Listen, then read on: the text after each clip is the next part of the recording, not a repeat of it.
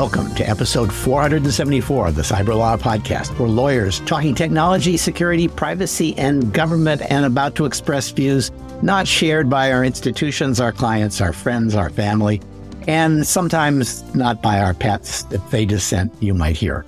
Joining me for the News Roundup, Paul Stephen, Distinguished Professor of Law at the University of Virginia School of Law, and a former counselor at the State Department and Special Counsel to the Defense Department.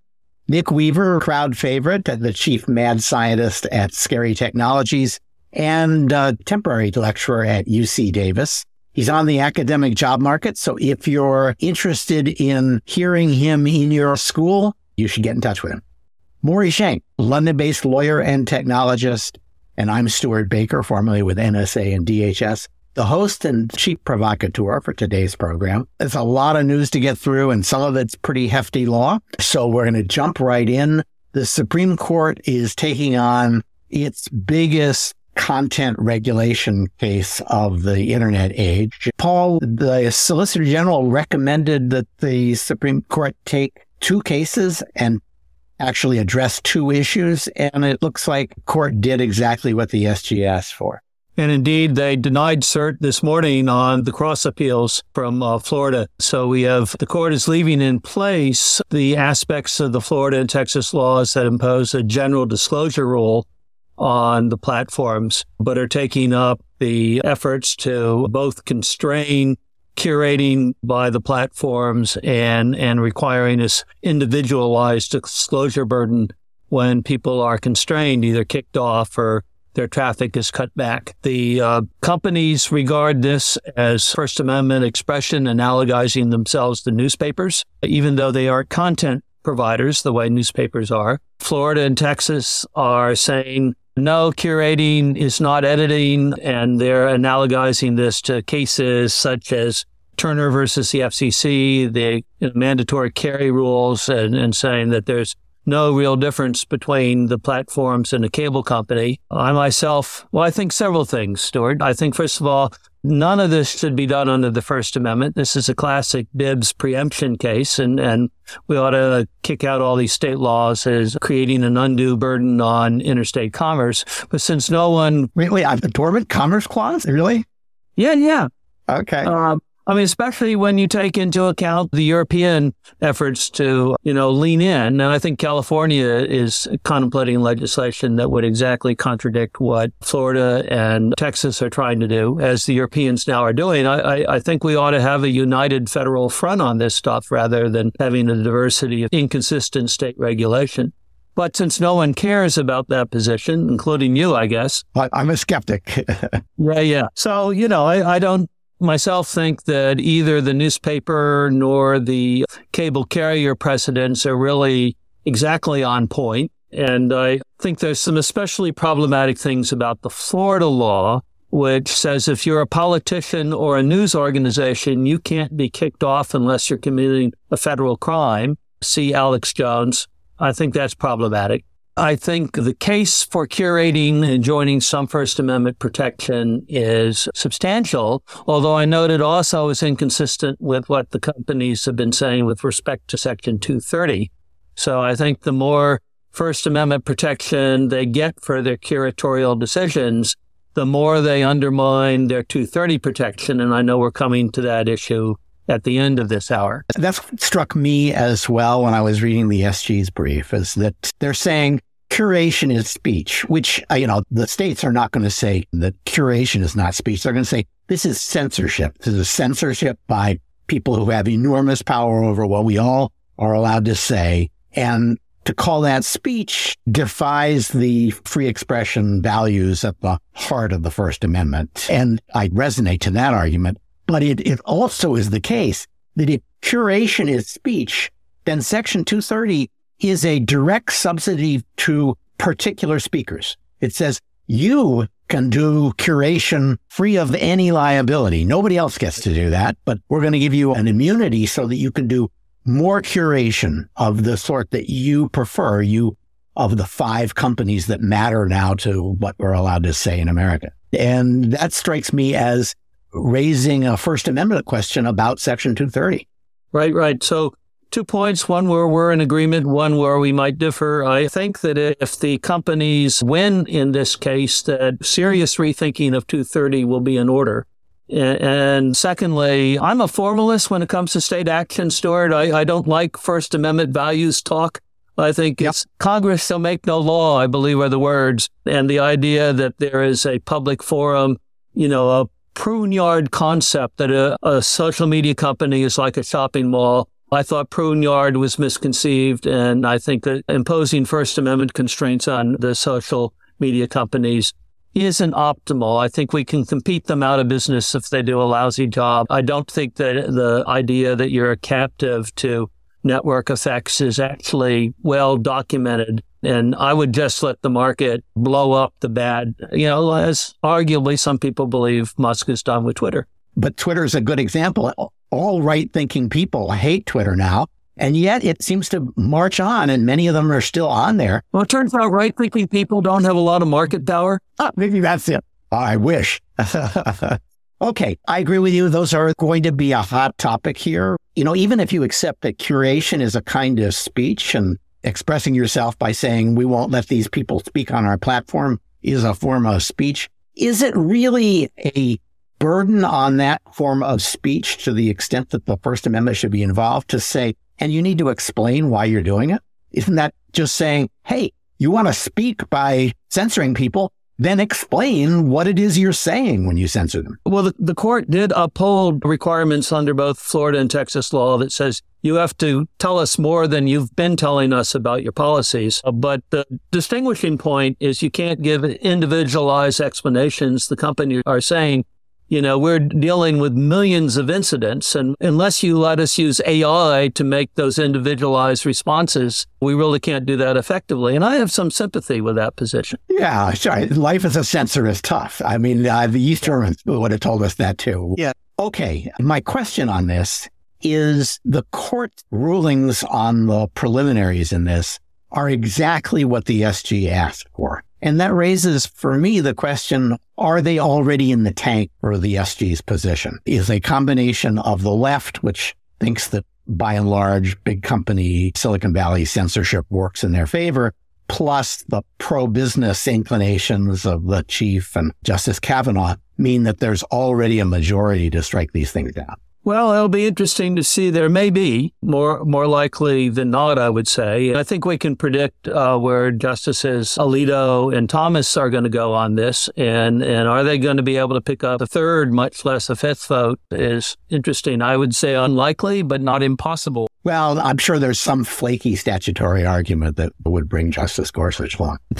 Okay, if you're trying to align with the EU or at least avoid unnecessary conflicts, I would note that individualized explanations is already a requirement that the Europeans are getting ready to impose. So the notion that they can't do it, it's too much of a burden, might be belied by what they're going to have to do in Europe. Whereas the EU is also getting ready to have a big fight over disinformation, probably with Twitter because they hate Twitter and intend to come after them for a variety of reasons, but in large part, a failure to hire enough people to do the takedowns for disinformation.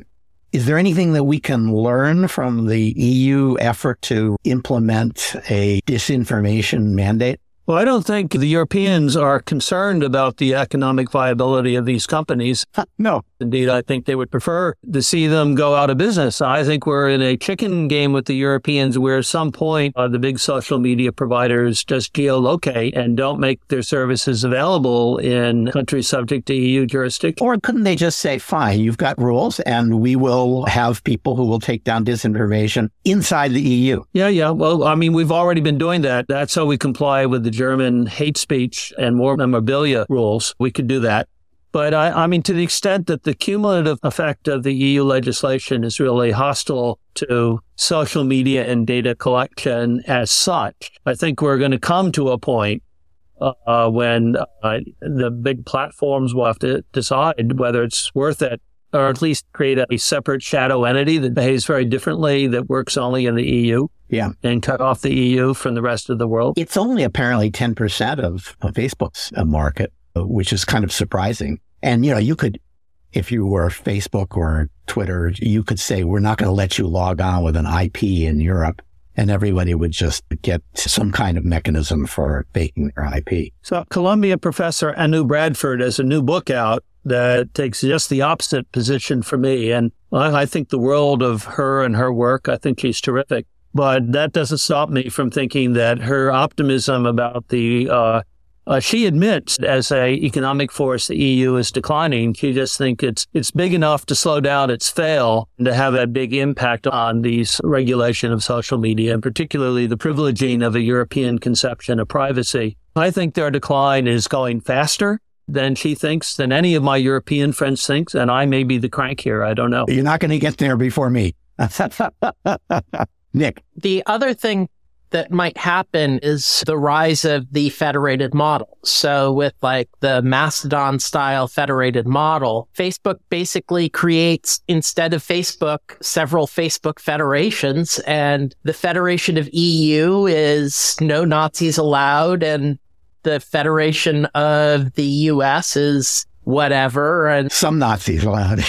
As opposed to the Federation for Twitter, where it's all Nazis allowed because, let's face it, the head of it is a Nazi. So first, I'm struck by the fact that Mastodon seems to be surviving without a lot of complaint, even though they really effectively have no moderation, in the sense that anybody who wants to have an instance that allows Nazis is able to do it, and maybe they get banned from other interactions with other parts of Mastodon. Maybe they don't, but there doesn't seem to have been a massive regulatory crackdown on Mastodon. And I can't help thinking that there's a solution there that nobody has spent much time dealing with as a practical matter, in which even Facebook could say, you know what, we're going to have 4 different curation regimes, and you pick which one you want. And if one of them is illegal in the EU, the people who are running that moderation system will have to answer to the EU. We're just going to be a pipe that provides a whole bunch of stuff, but doesn't actually decide who gets to see what. Well, you're talking about a federation where there is no free movement between the components. No, people can move. But that's right. Once you choose a moderator, that's your moderator until you choose differently. From the EU perspective, first of all, I wouldn't be too sure the EU is going to fall apart anytime soon. It's easy from a U.S. perspective to predict the downfall of China or the EU, and I think it's likely to be somewhat resilient. But I totally agree that the Digital Services Act is very much aimed at U.S. providers. You know, they won't mind them going down. 16 of the 19 entities that have been designated to be subject to the restrictions are U.S. companies. And there's 2 from China and 1 from Germany. But more to the point, I think it's a very different legal regime. So you don't have the whole First Amendment overhang. Rather than a right to curate, we're talking about an obligation to curate in the EU, which is a completely different kettle of fish. And the most interesting thing about it is these obligations are enforced now, or interesting for me, and everybody is saying they're complying, but nobody is saying how they're complying.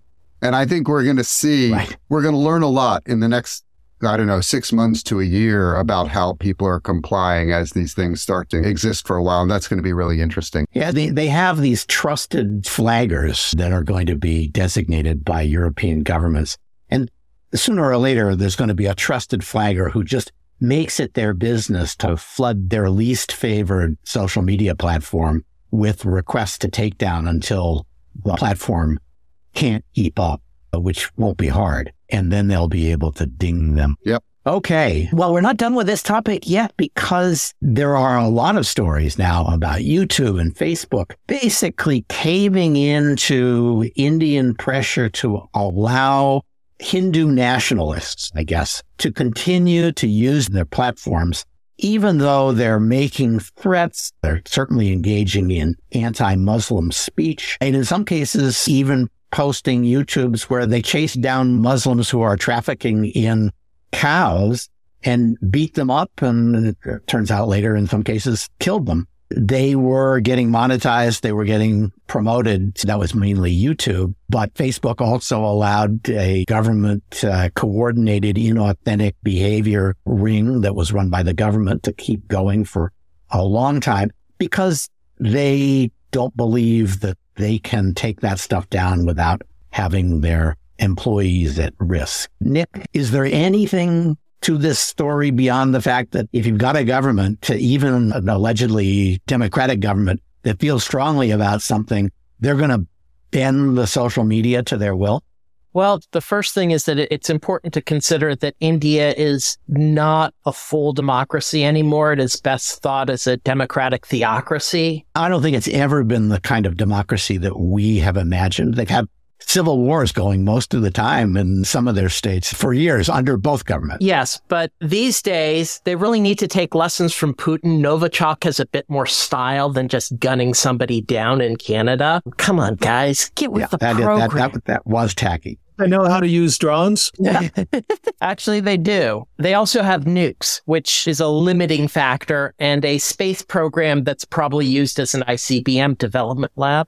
Because, hey, why not? There's two separate strains going on here. There's the profit motive, which is what YouTube often did. And so, there's reporting on this vigilante cow rescuer who probably killed at least one person, who wasn't demonetized until way, way later. And in fact, even got an award from YouTube for being such a good content creator. And then there's the Facebook India story. And the Facebook India story is in many ways more disturbing because it's specifically Facebook has a significant local presence in India.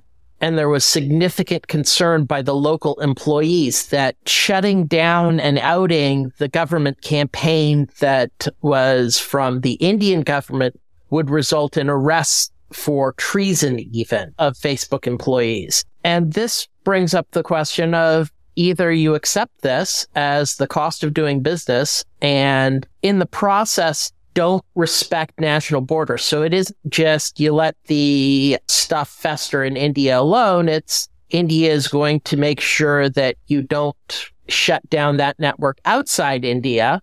Extraterritoriality for the win. And it's hard with India because they're a huge country. They're economically significant. And unlike China and Russia, the social network companies have significant local employees. Yep. I can't help thinking that, and as I sort of said already, that the internet and new technology is a challenge to elites, a challenge to the status quo.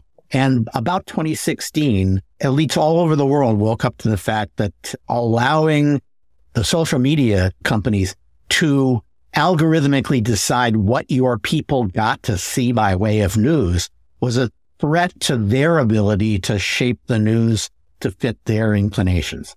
And that explains Modi, that explains Bolsonaro, that explains the European Union. All of them are basically trying to get control of the algorithms that determine what people read, what news diet they consume in their jurisdiction and maybe globally.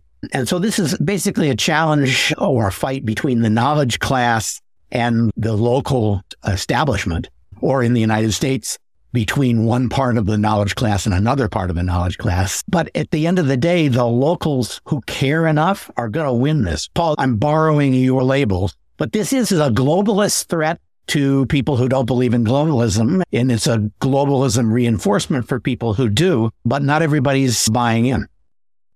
You see in Russia and China successful efforts to force out the globalist knowledge companies. Yep. All right. Another way of looking at this entire set of content curation and telling us what we can and can't say phenomena is that it's all an antitrust violation. And we've seen a lot of antitrust cases. The one that came this week was against Amazon. We previewed it last time, but now we can read it. Paul, what does the Amazon lawsuit say? Well, a lot of the complaint is redacted, so we don't know for sure. There are two general theories, as I understand it. One is that access to the buy button requires a commitment that you offer no lower price anywhere else. And the other is access to Prime requires paying the fee for Prime. The first, the FTC is styling as a forcing providers to raise prices, and the latter they're calling tying. I think the first theory is more interesting and it turns on facts. I mean, if what Amazon is doing what some want the federal government to do with drug purchasing, which is to say, we insist on your best price. That's supposed to be pro-consumer. And on the other hand, if what Amazon is doing, which I'm suspicious that this could be true, but maybe it's true, they're trying to maintain high prices, I don't see why it's in their model to do so, since they're big on volume rather than profit margins. So I confess to being a little conflicted on this. I'm prepared to believe that these things are happening, and maybe even prepared to believe that they're a bad thing. Yeah. But if you tie the two things together, the first argument makes more sense. What they're saying is Amazon is forcing its sellers to use Amazon fulfillment and advertising. Two different things, Stuart. I mean, the first thing is access to the buy button in the upper. I understand, but it applies not only to people who are using Amazon right. Prime. The second thing is about tying the Amazon Prime services. But I guess my point is it drives, as they say, 50% of the revenue that people are getting from selling on Amazon goes back to Amazon as fees and other costs. You can see how at some point that could start to push up the cost of the sellers on Amazon to the point where they have to raise their prices. And then the lowest price policy basically requires them to raise their prices elsewhere where they wouldn't. Quite possible. I had some tangential involvement with the FTC's last big time case, which was Qualcomm. And I was struck then, this was 3 years ago, I think, how weak their economics were in that case, how weak their were, and they got, shut down by the Ninth Circuit. So, I mean, your theory is interesting and conceivable, but I'd like to see the FTC make the case. It's going to take time for them to make that case. I think that's right. This is not exactly an open and shut case, for sure. It's very fact-driven. Is it really the case that you are going to be totally disadvantaged if you don't use all of Amazon's fulfillment services and use their ads and the like? Or can you survive on the platform without doing that? That's all just facts. And the lowest price policy sounds like a perfectly good thing. I want the price I see on Amazon to be the lowest price I'm going to see, so I don't have to go running around double checking. I want Amazon on my side. Exactly. Recently, I have discovered that it's really not always the lowest price, and so you do need to check. Nick, did you have something? Oh, it's also that right now Amazon is so, to use the term from Cory Doctorow, in shitified, that actually finding the product you want on Amazon is remarkable roulette. So I want a replacement webcam for my work location. I know the model I want. The lowest price gives up a refurbished one from who knows what. And the Amazon third-party sellers are notoriously bad. That Amazon has problems. I'm not sure if this is the solution versus, say, they have joint and several liability for products sold on their website. Yeah, to slightly edit the doctoral term, the encrapification hypothesis is really a colorful way of saying monopolization is a big problem in this area. Once you have a platform, the temptation to monopolize is enormous. And I have to say, Paul, that does strike me as correct, that if you've got all the audience and you get them by giving them really good deals, then you can gradually reduce those deals in order to make sure that the sellers come in and are locked in as well. And then at that point, you've got sellers and buyers all together. They have to be there in order to, because the other guys are there. And then you can just start collecting all of the rent that comes from having created this form. So maybe, Stuart, of course. But on the other hand, of course, the theoretical argument would be errand directors, that there's always a market for the market. Just looking at these industries, I mean, they grew fast very quickly, and I see no reason why they can't fail just as quickly. To me, encrapification is a sign that they're inviting new entrants. And I think the network effect argument is weaker than people think it is, although Justice Thomas is a big supporter of it. With all due respect to him, I think the evidence that networks can collapse quickly and be replaced by other more ruthless competitors is not absent. Well, all I can say is it really took an enormous effort on Amazon's part to make us feel sorry for Walmart. So, okay. Well, who feels sorry for the casinos? Nick, MGM, Caesars shut down pretty hard by hackers who seem to be doing it. I won't say they're doing it for the lulz. They're doing it for the money, but they're the same people who were doing it for the lulz 5 years ago. Well, it's more that we are now in a world of an international joint venture. So the Russians have been masters of the ransomware game for years now. And there's been a lot in the US, notably they came up as SIM swappers and targeting cryptocurrency investors and the lulz and getting the OG accounts and all that are really good at the social engineering. And we have seen a unification of the two. So both MGM and Caesars were hit by the same, basically joint operation ransomware gang, where you have US-based social engineers to Russian-based infrastructure for compromising and payment, and they went to town. So this is all the same international comparative advantage that we see in globalization everywhere. The US gets to do the marketing and somebody else does the back office tech. Yeah. So basically, instead of outsourced to India, it's outsourced to Crimea. Now, the thing that strikes me as interesting is ransomware is a collective action problem. That if nobody paid ransomware, ransomware wouldn't exist. But if some people pay ransomware, you are probably going to be the one who pays. So both Caesar and MGM were hit by the same ransomware game. Caesar paid some 20 million and is all fine. MGM is still recovering. And so in the end, it probably cost MGM a lot more. And also the ransomware gangs are getting more hardball. Some of the gangs are talking about requiring a minimum payment of 1.5% of global revenue for companies targeted. That's the EU's example. Yep.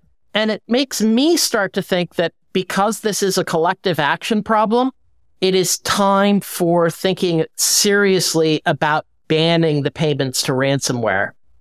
And I think you just drive it underground. No, because the thing is you don't get much bribery from U.S. company to foreign officials because the Foreign Corrupt Practices Act is very seriously taken. And I think the same needs to be done for ransomware. I'll actually argue that you could do that already. Just OFAC all the gangs. That one of the points of the ransomware negotiators is guaranteeing you that the ransomware gang you're paying is not on the OFAC list. And so if they just literally OFAC them all, that might actually make a difference. Well, we'll see. I'm kind of surprised. It does seem to me that by now everybody should have figured out that they need warm backups. So I don't understand why when they encrypt your stuff, you can't. Because a lot of it is that you don't know that the backup is good until you restore. This is why, for example, when I'm migrating computers, I actually do a backup and a restore onto the new one. So I know I have a working backup. If the backup is online, it is attacked. If it's offline, it is by nature known to be out of date.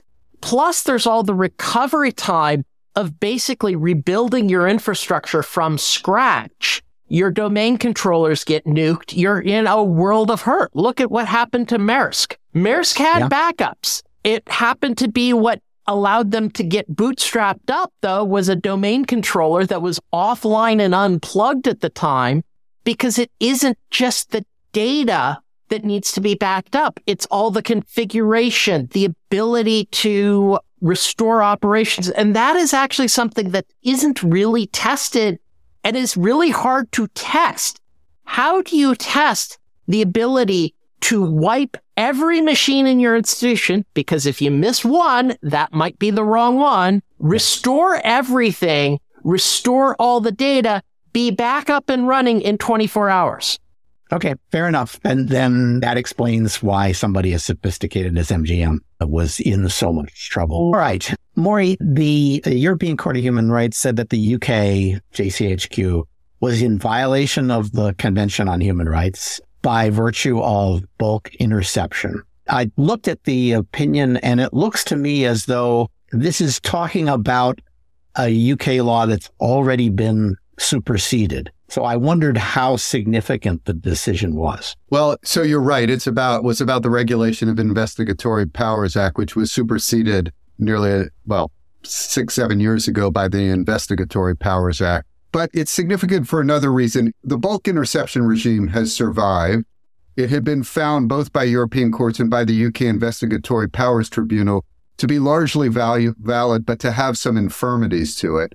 And what was at issue in this case is the tribunal had said, yeah, there were some infirmities, but there is no remedy for people who are outside the UK because the operation of the European Convention on Human Rights is territorial. And what the court found is because the interception happened in the UK, that the territorial jurisdiction did apply. Or actually, maybe not even the interceptions, because they got some of them from NSA. The processing, yeah. The processing and the reporting of what was being said. But if the court had said, as I remembered in the old Big Brother Watch case, you can fix this, I assume that the UK has come up with at least a plausible fix. It might still be subject to challenge, but it's probably not going to end up losing most of its authority. Oh, yeah. I mean, most of the bulk interception authority has survived. The UK has a fix for it.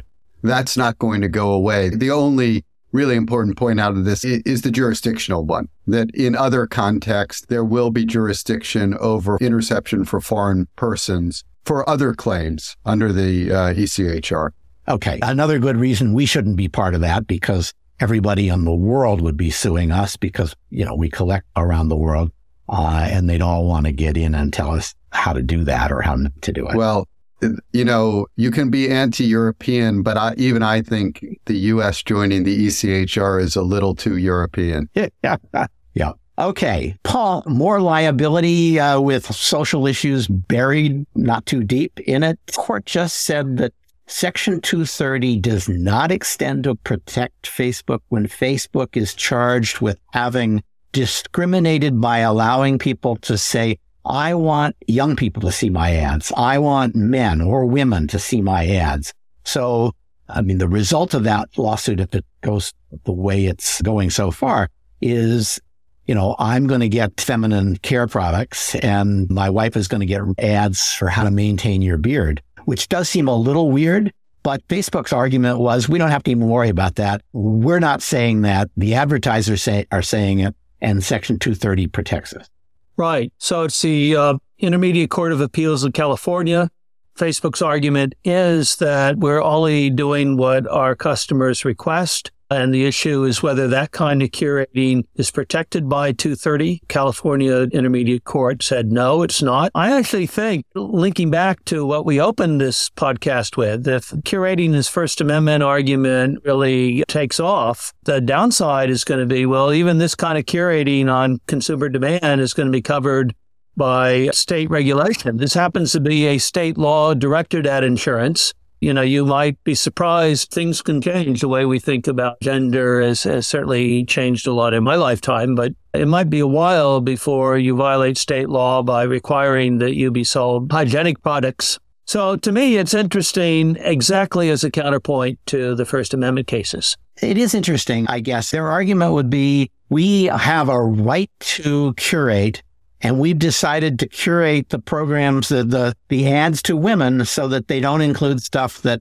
the advertisers don't want to show to women. Yeah, what they're doing is accommodating what under California law apparently is discrimination on the behalf of the insurance companies. So, there are discrimination laws now that would not allow you to say discriminatory things, at least in certain contexts, and you don't get a First Amendment pass for saying those things. So I think that would be the argument is, sure, there's a First Amendment argument here, but sometimes it has to give way to our policy on discrimination. Yeah, it depends on whether we're talking about curation that reflects those demands. And if we think that the customer, the seller, is violating a discrimination rule, I don't see why you should let the social media companies using their algorithms off the hook. I can see a kind of joint and several liability argument here.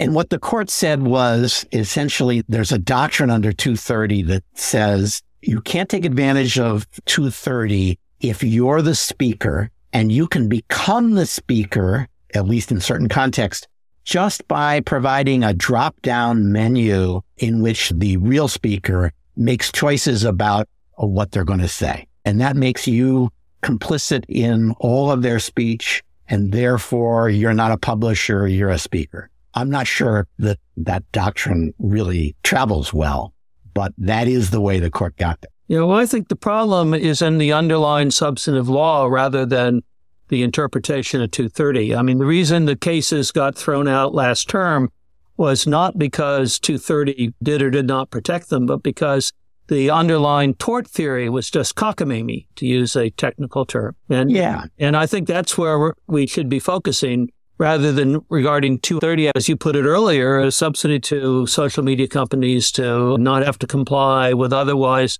conventional regulation. Yeah, I think that the rise of targeted advertising has kind of forced us to look at some contradictions. Nobody would be comfortable with somebody advertising a product that says, by the way, we're not going to sell this to Black people. At the same time, we know that people buy ads, not necessarily so they don't have to have Black people see their ads, but to make sure that only rich people see their ads. Sure. You might ask the question, well, if they already are doing that, what's different between that and saying, I actually want this only shown to people that Facebook knows are making more than $100,000 a year.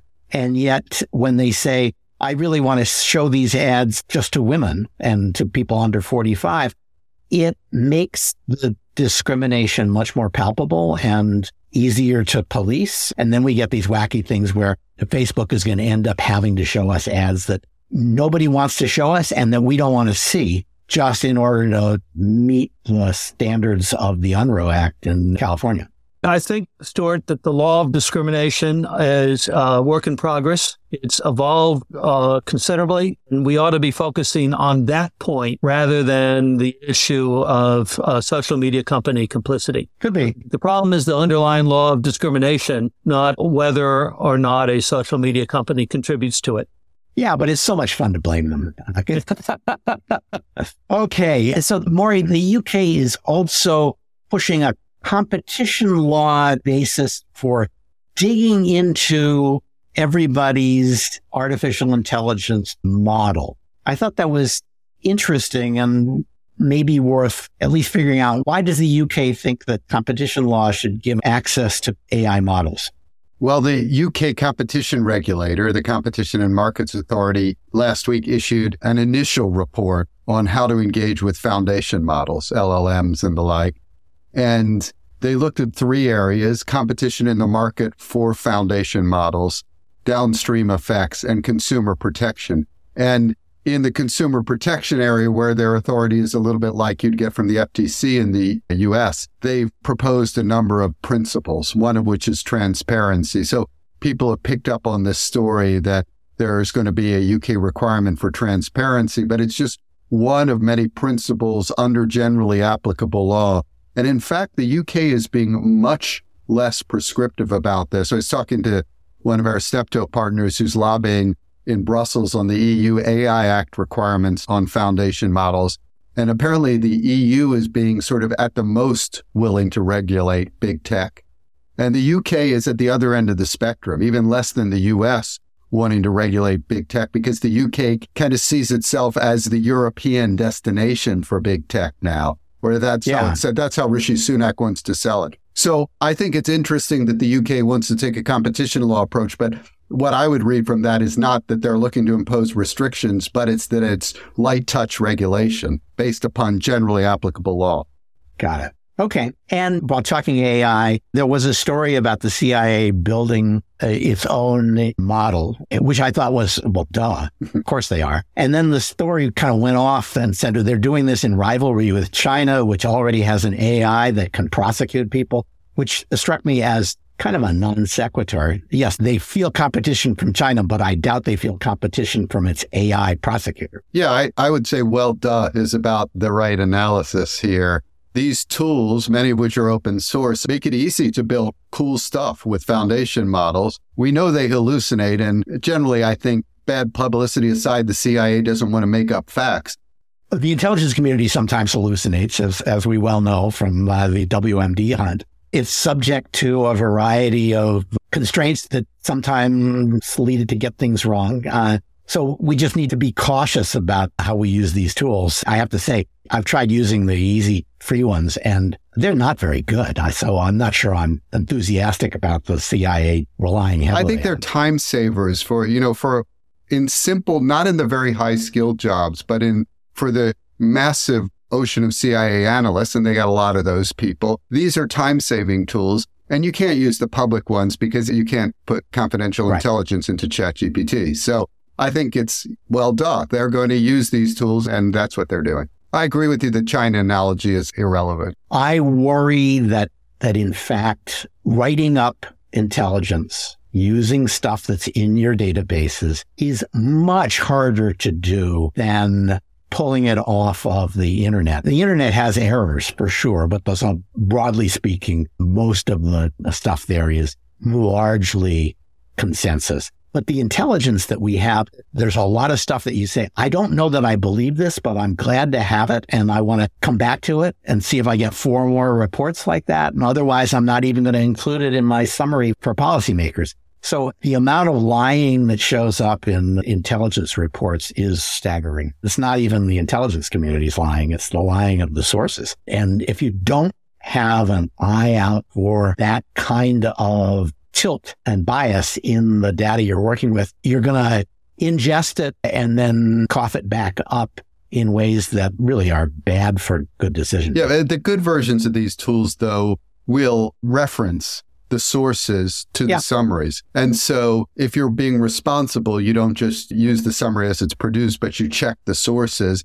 And it's just a matter of being a time-saving tool that can pull it together from disparate sources with the references. Fair enough. Okay, we're going to bang through about 4 or 5 stories. The President's Civil Liberties Oversight Board produced a report on Section 702, which listeners to this podcast have heard about quite a bit. The 2 takeaways from the report are, first, they looked hard at all of the classified evidence and concluded that Section 702 is a really valuable, really effective program, and that it ought to be renewed by the end of the year, which is the deadline. And then it splintered between the Democratic appointees, 3 of them, and the Republican appointees. The Democratic appointees said, but there have been so many mistakes in doing queries against the 702 database, particularly those that deal with U.S. person data, that we think the courts should actually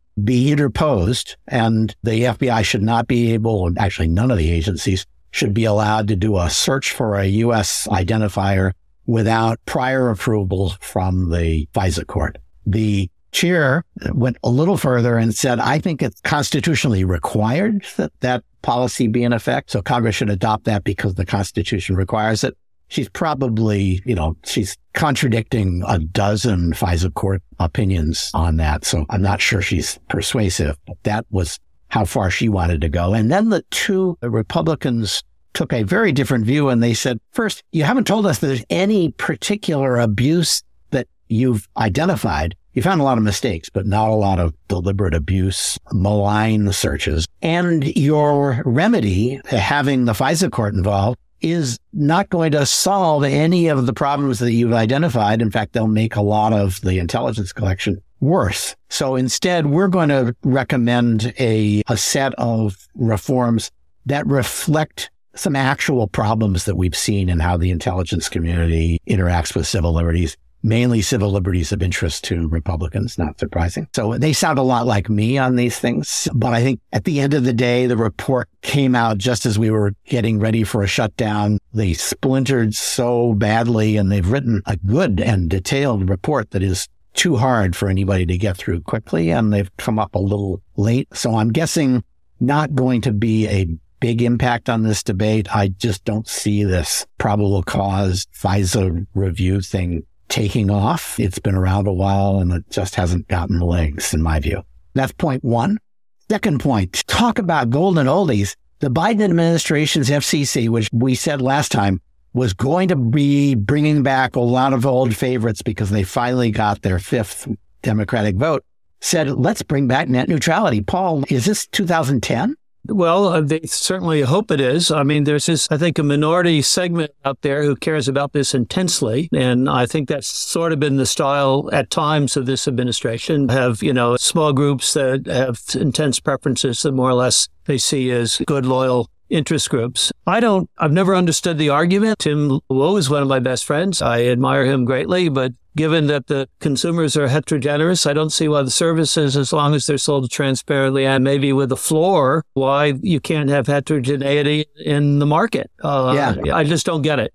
But I don't think we're going to see it before 2025 at the soonest. And with litigation, I don't see it will be on offer before 2028, 2029. Yeah. It had its moment, and its moment was 2010 or earlier even. And that's when we had a whole bunch of illusions about how the internet worked. And those poor little social media platforms needed to be protected against big bad telecom. We don't live in that world anymore. Amen. Okay. The issue that I think we are going to see that's still been just a bit below the radar, but rising first, is the White House is really angry about the failure of cloud providers to do customer reviews, to know who their customers are. And the big cloud providers, big data center companies, Amazon and Microsoft and Google, are just as hard over that they are not going to do KYC because they think it'll be really hard to do and that they'll lose customers to T-Mobile or Alibaba.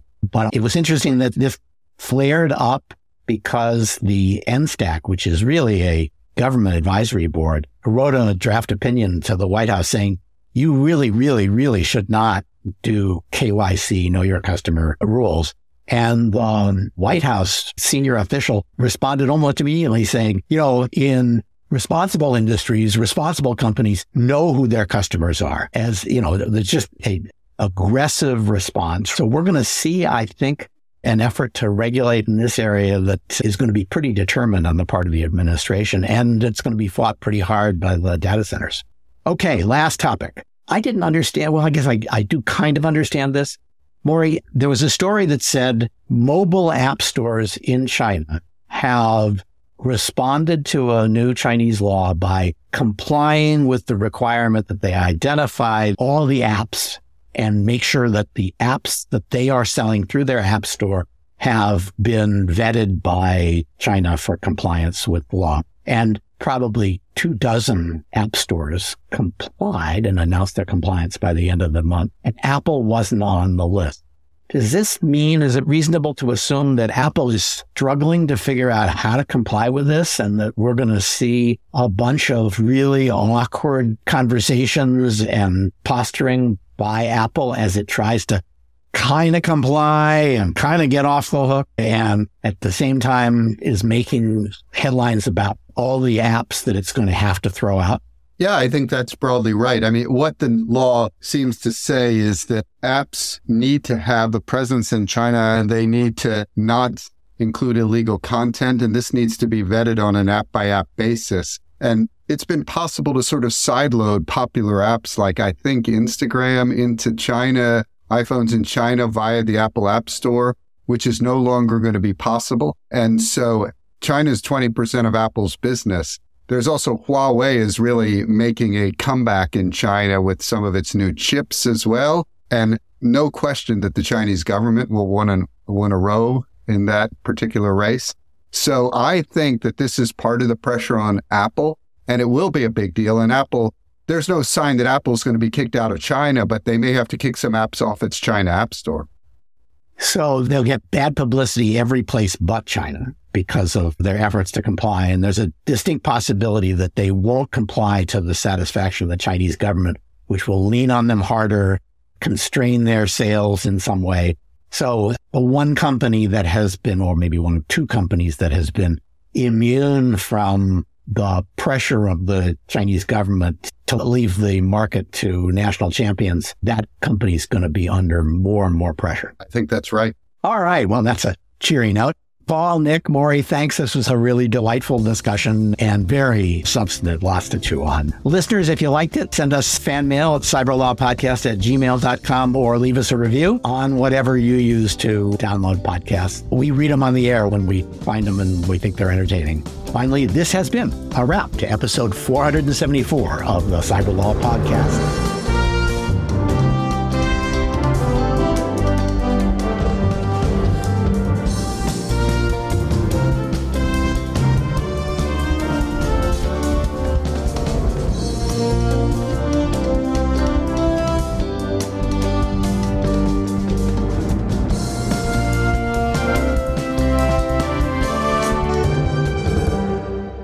Yeah, sorry. Life as a censor is tough.